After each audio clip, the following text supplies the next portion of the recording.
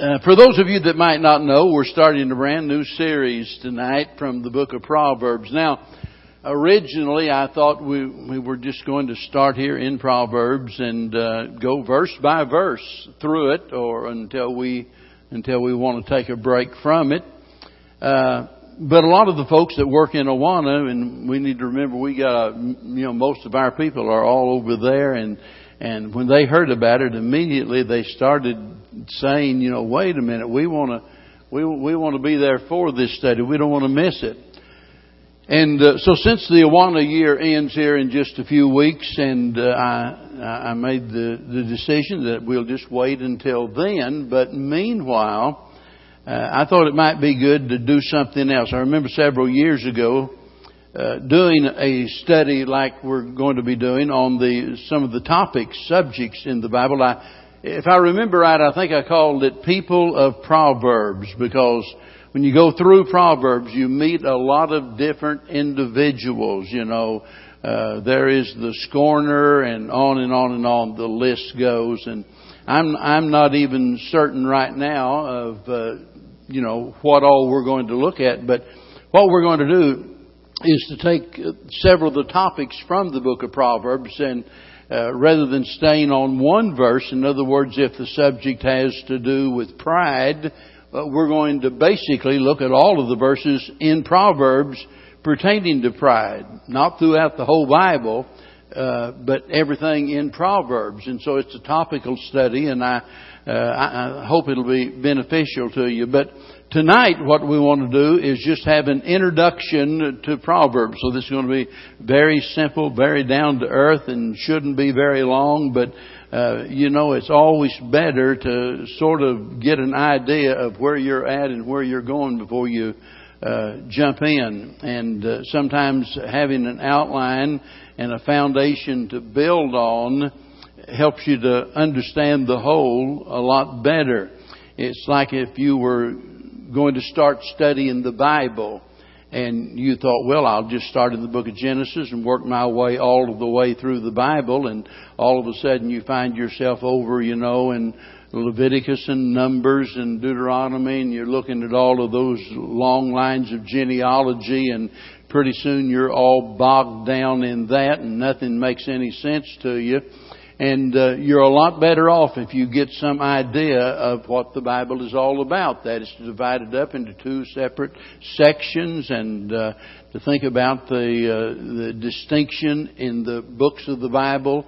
And so tonight, that's what we want to do, is just look at an introduction. I'm just going to read, at least to start with, the first verse of Proverbs, where it says, the Proverbs of Solomon, the son of David, king of Israel. I think there's a little bit of philosopher in all of us. My mother was, I don't know how to say this because I want to be respectful. My mother, she was philosophical about everything. It didn't make no difference what happened or what was going on, she'd start giving her philosophy on the subject, and then it's like, Mom, I don't need to know all of that. I'm not interested in going there, but that's just the way she was. And I look back on it now and realize that she tried to teach me a lot of good things. I just didn't listen. But there's a little bit of philosopher in everyone, and I think that's one reason why the book of Proverbs is admired and enjoyed by so many people. It's a common thing for us to crystallize our thoughts and our experiences. To just get rid of all of the verbiage. I can remember years ago starting a radio broadcast. I had one that was 30 minutes long, but then it started a 15-minute broadcast, and I thought to myself, how in the world am I going to preach any kind of a message in 15 minutes? And you'd be surprised what all you can say in 15 minutes. In fact, you'd be surprised if you thought I could ever get through in 15 minutes. But I did. And when you cut out all of the verbiage, it's really amazing what all you can say. But over the years, people from all walks of life have delighted in collecting proverbs, and we've all heard some of them. An apple a day keeps the doctor away. A stitch in time saves 9. A penny saved is a penny earned. Birds of a feather flock together. Bet you can think of some, can't you? Listen, give me some. That's right. Some more. Come on, you all know some. Early bird gets the worm. Yeah. Do what? Yeah, that's right. And so, we all tend to do that. But unlike the parables that are coined by man, the sayings of Proverbs were given by God. So you could say these are rules for the redeemed. Rules for the redeemed. In other words, God's trying to teach us how to live. And I don't know of any book of the Bible that is of more practical value than the book of Proverbs. It's a book that ought to be read over and over and over again. Proverbs and Psalms are two of the most helpful books in the Bible. In Psalms, we see the believers worship. But in Proverbs, we see the believers walk. In Psalms, we see the believers' devotion. In Proverbs, we see the emphasis upon the believer's duty. An old preacher back in 1670 made this statement. He said, I jotted this down in my Bible 40 years ago, I guess. He that would be wise, let him read the Proverbs. He that would be holy, let him read the Psalms. Now, I know that is an overstatement, because Proverbs can indeed help us to live a more holy life. I realize that. But generally speaking, I understand what he is getting at, because in Proverbs here, we see that the emphasis has to do with our walk and very practical things. Now, tonight we're going to consider the author of the book, the arrangement of the book, and the aim of the book. We'll talk about those three things briefly in just a minute. But first of all, we need to understand the meaning of the word proverb. A proverb is a brief statement designed to impart truth in a way that is easy to understand. Proverb comes from a Hebrew word that means a comparison or resemblance. That's the meaning. Dr. Constable, in his notes on Proverbs, made this statement. He said a proverb is usually a succulent statement that stands in place of a long explanation and expresses a truth about reality. That's a good way to put it. That's why I read the quote to you. B.H. Carroll, perhaps the most famous Baptist ever from Texas, pastored the First Baptist Church in Waco and started the Southwest Seminary and so forth. And B.H. Carroll said, the word rendered Proverbs means parable or authoritative saying, and suggests that moral truths are taught by comparison or contrast. The English word proverb means a brief saying instead of many words. The power of a proverb lies partly in its form. It is short, sharp, concise, and impressive. It assumes truth, attracts attention, and imprints itself on the memory. Now, you know exactly what he means by that, because, you get one of the proverbs there that is very meaningful to you, and you just have a way of being able to easily memorize it. And that's good. That's a part of learning. I've read a lot of definitions. If I had to just sum it up, I would say that a proverb is a short, simple illustration that exposes a fundamental reality in life. In other words, it's an ocean of thought in a thimble of words. And so it is short, it's simple, it's a popular statement of a general truth. Now, if you don't remember anything else tonight, I want you to remember what I'm going to say next. When we talk about the Proverbs, we need to understand that Proverbs are probabilities, not promises.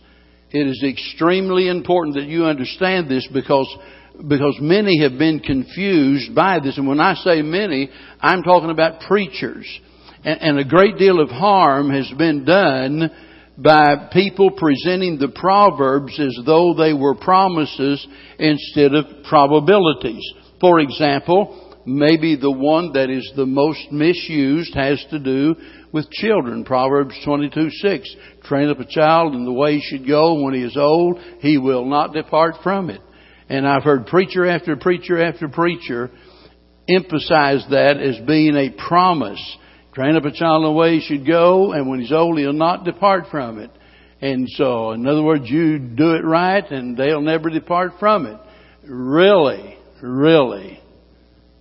Some of those same preachers have had their families to fall apart. Let me tell you, that is a probability. Most of the time, that's the way it will turn out. That is not a promise from God that it's always going to happen. I mean, you think about when God created Adam and Eve, and what, He did His part perfect, right? And yet they fell. And so, when you do your very best, your chances for your children turning out right is going to be a lot better, but it's not a promise. Now, let me illustrate this. Turn to Proverbs chapter 17 for just a minute. Chapter 17, verse number 25. And I want you to see here how that we're talking about what generally happens, not what always happens.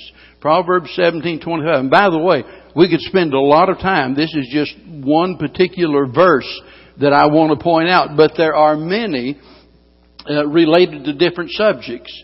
And so it says, where am I at? Chapter 17, verse number 25. A foolish son is a grief to his father, and bitterness to her that bare him.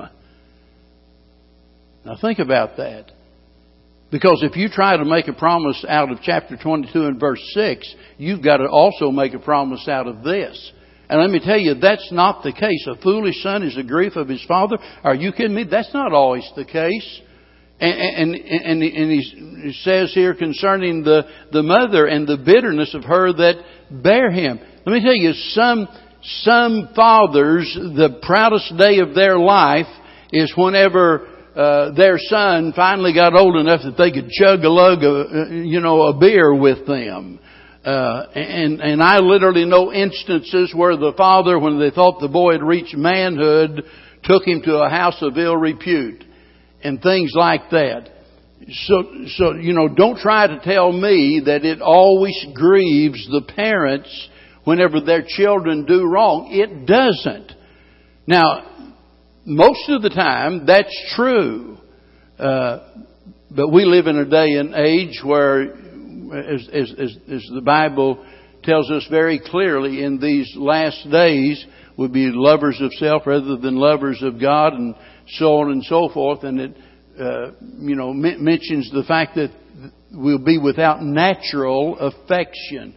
We see that all the time. I mean, if you've ever even watched Cops. I was watching an episode with the Cops here a while back, and the father and the son, they were in there smoking their dope together.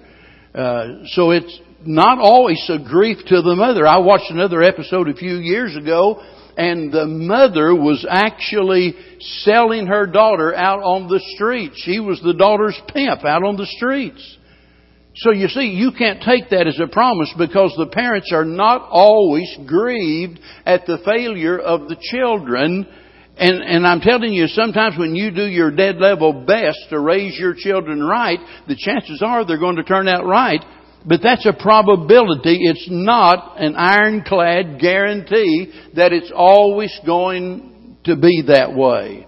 And so we need to understand that, because it puts some people on a guilt trip, on a needless guilt trip. I've known men that got out of the ministry as a result of that very thing. They just quit because they felt like such a failure. And I've heard preacher after preacher get up there, this is a promise from God. No, it's not a promise from God. It's a probability, like all of the Proverbs are probabilities. Now, that being said, a proverb can be a promise. I'm not contradicting myself. I'm telling you, proverbs are not promises, but a proverb can be a promise if it is backed up with other promises of the Bible related to that subject matter. In other words, you're going to find other verses that declare the same thing. If we could look through the Bible and there were other sections where it was obvious that something is stated as a promise, train up a child in the way he should go, and when he's old he'll not depart from it. And, and if the Lord had said, truly, truly, I say unto you, do this and this will be the outcome, then you've got a promise. And in this case, the promise is incorporated into a proverb. So a proverb can be a promise, but it's not always a promise. It's a probability. So, now, let's consider the author and the arrangement and the aim or the purpose of the book. First of all, whenever we think about the author, obviously it's Solomon, the son of David. That's generally agreed upon by everybody. But whether or not all of the Proverbs are actually, whether they are all originated with him, is a matter of debate, but it doesn't really make any difference because they were all given under divine guidance. And he collected some of these. I mean, we don't have to wonder about that because the Bible even tells us that it's so, that these did not originate with him, not all of them at least. And so they were some sayings that he had collected, and the Spirit of God led him to incorporate those sayings into this book of the Bible. And so he simply arranged the Proverbs, the ones he didn't write, and incorporated them into this book. In 1 Kings 4, you don't have to turn there, but in verse 31 and 32, it tells us that Solomon wrote 3,000 Proverbs and 1,005 songs. Now, we have only a few of those. We just got a few of them. But, let me say this. We have all that God intended for us to have. That's the main thing to keep in mind. He might have written, he did write a lot of other stuff, but God didn't use any of that. Now, somebody might be thinking tonight, well, why in the world would God even use a man like Solomon? Because Solomon made some really bonehead decisions. Solomon failed miserably in a lot of ways. But by the way, if you knew everything about every writer of the Bible, you would soon discover that all of them failed in some way. The Bible says that God used holy men of old. He used them to record His Word. And so if Solomon is one of the writers, then God considered him a holy man. But that does not mean that he never made any mistakes. We know that he did. He confesses to that. It's obvious. God tells us about that. One of the great things about the Bible, and somebody has said, one reason we know the Bible is the Word of God, because God tells the truth about everyone. When He paints a picture, He paints it warts and all. In other words, He gives us the whole picture. And God used different men to write different books of the Bible for several different reasons, but for one thing, because of their different experiences. And this is what we've got to remember whenever you're reading the writings of Paul, for example. God did not, in giving His record to man, God did not destroy the personality of the writer. For example, whenever you're reading Luke's writings, if you're really gifted in the Greek language, you can tell this man was a highly educated man. He was a physician. He was not an ordinary man like Peter. And the experts tell us that shows through in the use of the particular Greek words that he used. So God didn't destroy their personalities. And God gave it the words exactly as He wanted them to be, but God did so in the light of their experiences and no doubt a lot of other things. And so whenever you think about Solomon, Solomon was a bit different than his father David, right? And it would be hard for us to imagine Solomon writing the 23rd Psalm. Now, if God could speak through Balaam's ass, which He did, God could certainly enable Solomon to write the words of the 23rd Psalm. But He didn't use him to write the 23rd Psalm. Why? He didn't have that experience. His daddy's the king. He didn't have the experience that David did. David's writing out of his experience as a lonely shepherd boy out there on the hillside. And, he knows something about sheep and knows something about the shepherd. And he likens that to man's relationship with God. And so God uses David to write certain parts of the Bible, and He uses Solomon to write other parts of the Bible.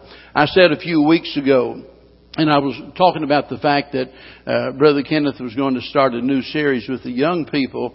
And so he was asking me if I had any suggestions what might really be good. And so I just said something about, have you ever taught anything, the book of Ecclesiastes, for example? And he said no. And so we had a conversation, and I was explaining, when you get right down to it, and I know one preacher made the statement that if he was starting out with somebody that had never studied the Bible, didn't know anything about the Bible, that he would start with the book of Ecclesiastes. And when I first heard that, I thought, well, I don't know if that would be true or not. But then as I studied that book and spent a lot of time teaching that book, I began to realize, that wouldn't be a bad idea, because the book of Ecclesiastes gets right back to the nitty-gritty of what man's looking for in life and why he can't find it in this world. And so, it deals with that kind of stuff. Well, Solomon was a man that was in that very position. He's not a lonely shepherd boy. He's the son of a king. And yet, in spite of the position he has and the possessions that he enjoys and all of those things that he tried, he was of all men most miserable. He said he tried all of those things, and he said, behold, it was vanity. In other words, it's a soap bubble. It's just a soap bubble. And then he turned around and said, I hated life. He hated life because he couldn't find any satisfaction. And didn't until he turned to God. And so what I'm saying is, whenever we come to the book of Proverbs, God is using Solomon to write these and to record these and to organize these because of the experiences that he's gone through. Now, he's the author. Let's consider the arrangement, and we're not going to go into a lot of detail, but a lot of people have the idea that this is changes subjects as often as the telephone book. And that's not really true, because it is divided up into different sections. And I guess just about every writer has his method of dividing the book up. But if we just listen to what the book itself says, and we'll go through it and we'll do that, but for the time being, I'm not going to read all of the verses. But if you just read what the Bible says of itself, here's what you'll discover. There are basically 4 sections. Chapter 1 through chapter number 24. These are proverbs that were written and arranged by Solomon himself. Chapter 25 through chapter number 29. These were written by Solomon, arranged by the men of Hezekiah. So although Solomon wrote them, the men of Hezekiah, later on, under the tutorage of God, they arranged these together. Proverbs chapter number 30 was written by Agar, and then chapter 31 was written by Lemuel and his mother, or in light of what his mother had said, might be a better way to put it. And so there is some organization to the book.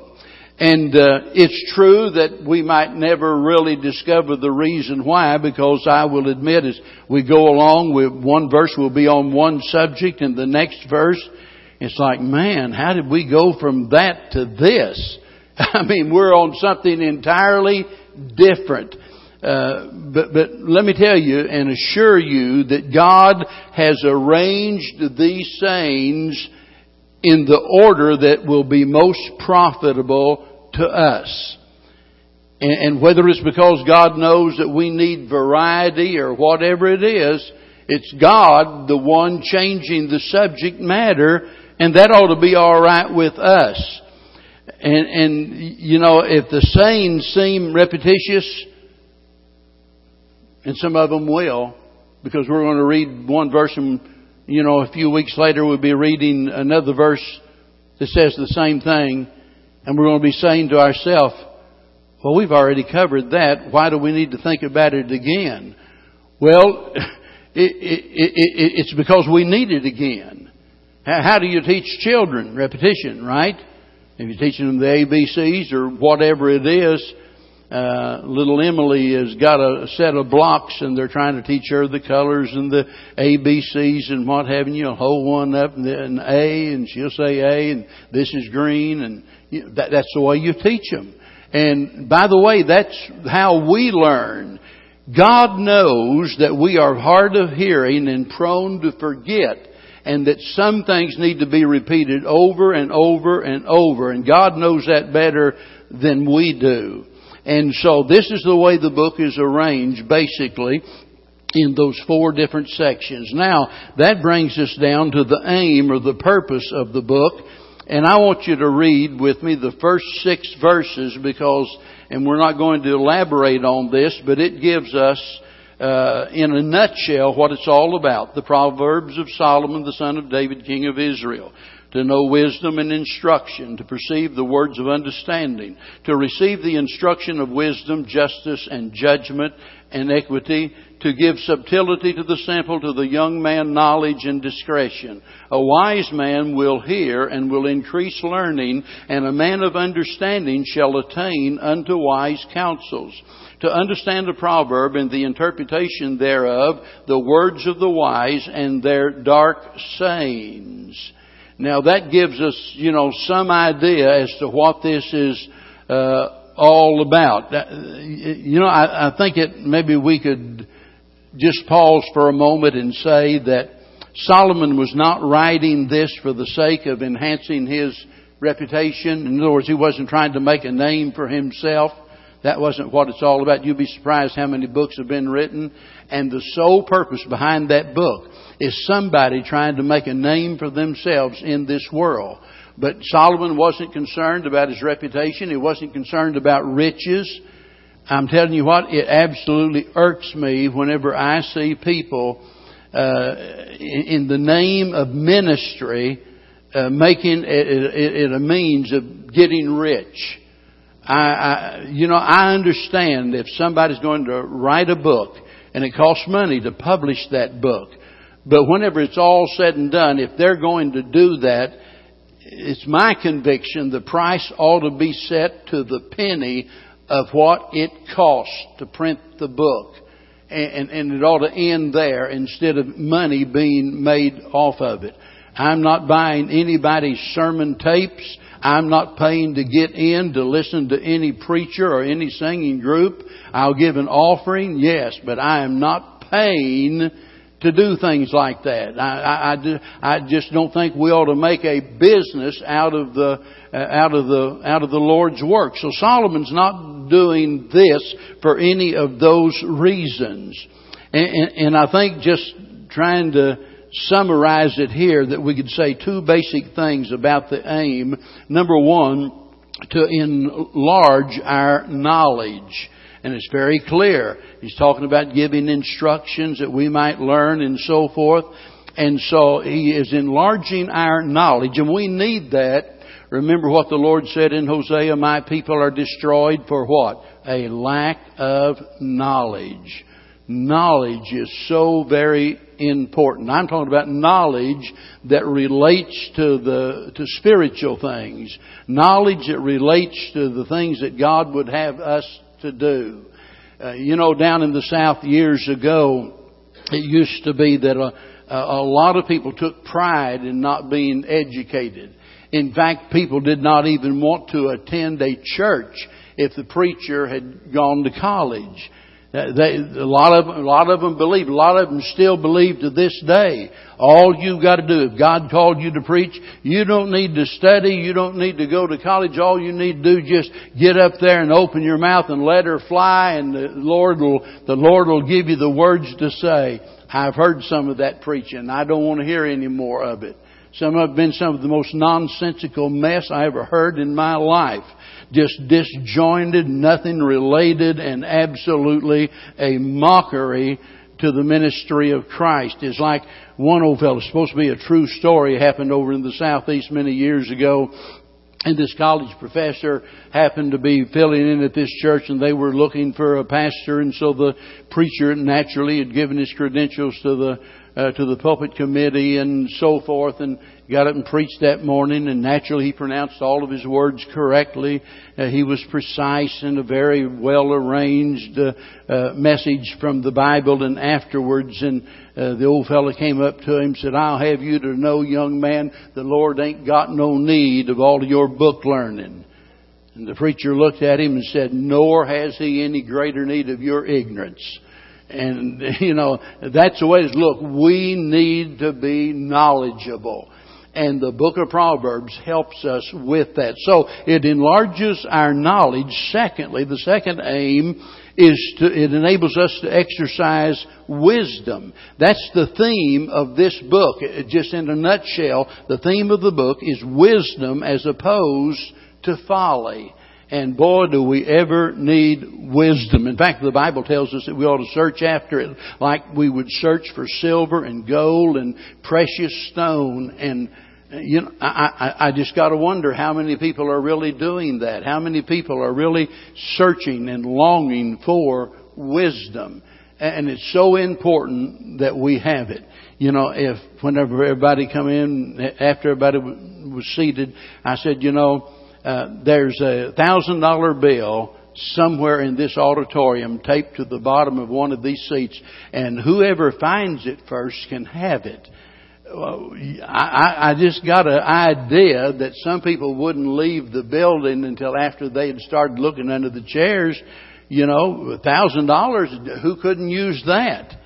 But we ought to be more interested in finding wisdom than we are in finding the things of this world. So that's the aim of it, to enlarge our knowledge, help us to exercise wisdom in what we do. And we're going to talk about that more later on when we define wisdom. Exactly what is wisdom. We'll talk a lot about that. Meanwhile, let me just in these closing minutes give you some things to keep in mind. Four things I want you to keep in mind. Number one, the teaching method employed in this book of Proverbs was used by the Lord Jesus Christ Himself. Matthew chapter 13 and verse number 34 speaks about that fact that He spoke to them in parables. And so the Lord uses the very method that we're studying about. And so that tells me it is an effective message in reaching people. Secondly, Jesus is the incarnation of wisdom. And there's many, many verses that we could read. In fact, in Proverbs, we'll see later on that wisdom is the personification of the Lord Jesus Christ. And you turn over to 1 Corinthians chapter number 1, where it literally says of Christ that He is the wisdom of God. And so He not only used it as the teaching method, He's the very incarnation of wisdom. Number 3, wisdom was the thing that Solomon wished for above all else. 1 Kings chapter number 3. How would you like for God to come to you and just ask you, what is it that you want? If I would grant one wish, what is it that you want? Well, we all know the story, right? Solomon asked for wisdom. He realized that's what he needed. He's the new king. He needs wisdom. He realizes that he cannot succeed without wisdom. And so that's what he asked for.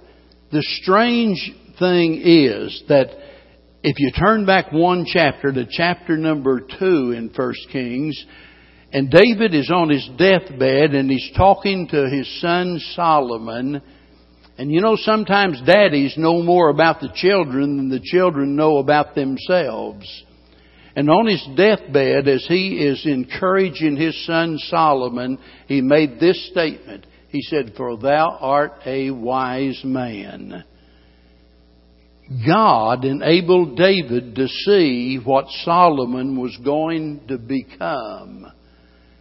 And I've got to believe that when God spoke to Solomon and said, "Solomon, what do you want me to give you?" I just got to believe the words of his daddy was ringing in his head when his daddy said, "Thou art a wise man." I don't want to get off track, but let me just interject this. It has nothing to do with this really. Mom and Dad, let me tell you, the words you speak to your children are powerful. You might say something and forget it tomorrow. And those little kids will never forget it the rest of their life. I remember when I was a boy and I was as lazy as I could be as a boy. I didn't want to do my chores any more than any other kid. I hated to mow the yard. Remember, back then we didn't have a motor on that sucker. It was just a wheel and that motor blade, and it was a push mower. And it wasn't any fun mowing the yard. And whenever it was too high, you had to use a sickle first and then get that thing out and try to mow the yard. Well, on that particular day, I didn't get the yard mowed before Daddy got home. And I'll never forget, he said, "You got the yard mowed?" No, I didn't get it done.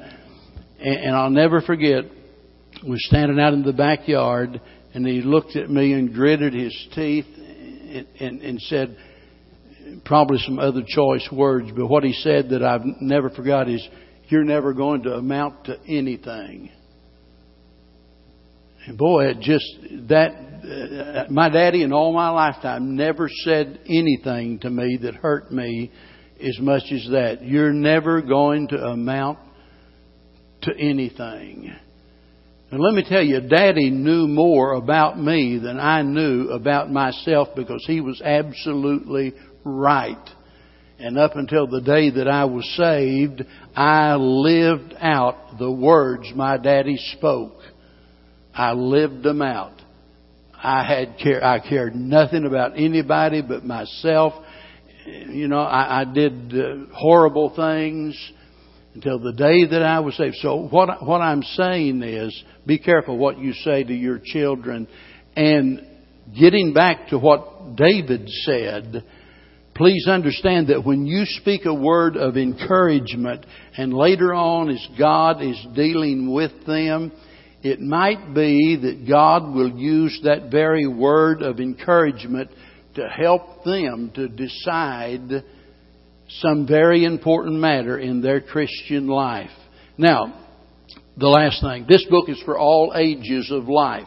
Regardless of your age, regardless of your position, regardless of your experience, this book has something for you, because it deals with every area of life and all of the ages of life. I love what Warren Wiersbe wrote, and I jotted it down. And he said, "We're living in the information age." That's quote unquote. We're living in the information age, but we certainly aren't living in the age of wisdom. Many people who are wizards with their computers seem to be amateurs when it comes to making a success out of their lives. Computers can store data and obey signals, but they can't give us the ability to use that knowledge wisely. What's needed today is wisdom. The book of Proverbs is about godly wisdom. How to get it, how to use it. It's about priorities and principles, not get-rich-quick schemes or success formulas. It tells you not how to make a living, but how to be skillful in the art of making a living.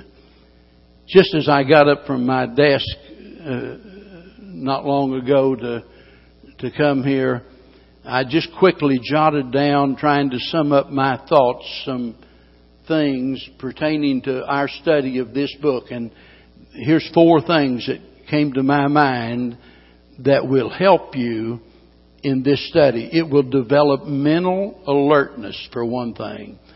It will give you moral insight, for another thing. It will enable you to become skillful in the art of living, as Wiersbe said. And number 4, it will enable you to grow spiritually. As we close, I want to challenge you, and I've done this, I can't tell you how many times before, so it's nothing new. I want to challenge you to read a proverb every day, a chapter out of the book of Proverbs. There are 31 chapters, and use it as your calendar. If it's the 19th day of the month, that morning or that evening, sometime during that day, read the 19th chapter of Proverbs. Now, naturally, when you get to the end of the month and some months are shorter than 31 days, guess what? Oh, you might have to read an extra chapter or 2. Wouldn't that be awful? No, but for years and years, that's what I've tried to do and encourage others to do, is just every day, whatever the day of the month is, take time to read that and think about what it says. And you pray for me, and we'll pray one for another as we start this journey. And so for the next few weeks, we're going to look at some different subjects throughout the book of Proverbs.